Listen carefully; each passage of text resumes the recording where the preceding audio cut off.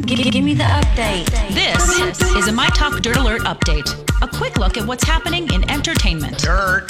We want the dirt. On My Talk. Did you want to tell me something?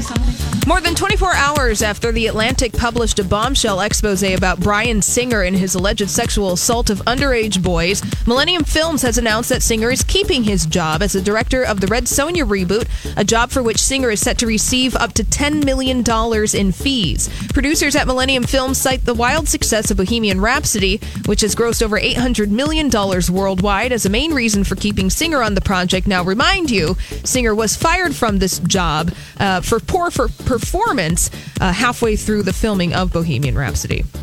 I think I read something today that it was just 2 weeks before they were done wrapping up. But, this thing is getting out of hand. Yeah, he was fired because he didn't show up to work from Bohemian Rhapsody.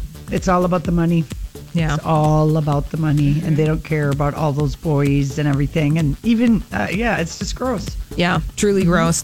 Kate Hudson says she raises all her kids individually and that she uses a genderless approach to raising her children because she doesn't know what her 3-month-old daughter will identify as in the future. But so far, she says that her daughter, Rainy Rose, is incredibly feminine.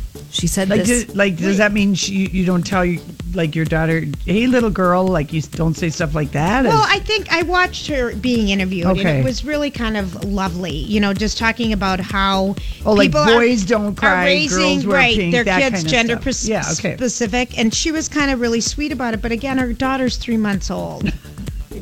She is 3 months old. There isn't a lot that you can say. Yeah. Right. Or, besides love them and hold them. Yeah. And finally, Weezer dropped a surprise new album today containing Lori and Julia's favorite song, which is a cover of Toto's Africa. Can you believe it? Can you believe It's it? all covers, though. Oh, It I love is it. all I can't covers. Wait to hear it. So the album is called the Teal Album. It's full of covers, and the one making headlines this afternoon is their rendition of TLC's No Scrubs. Love it.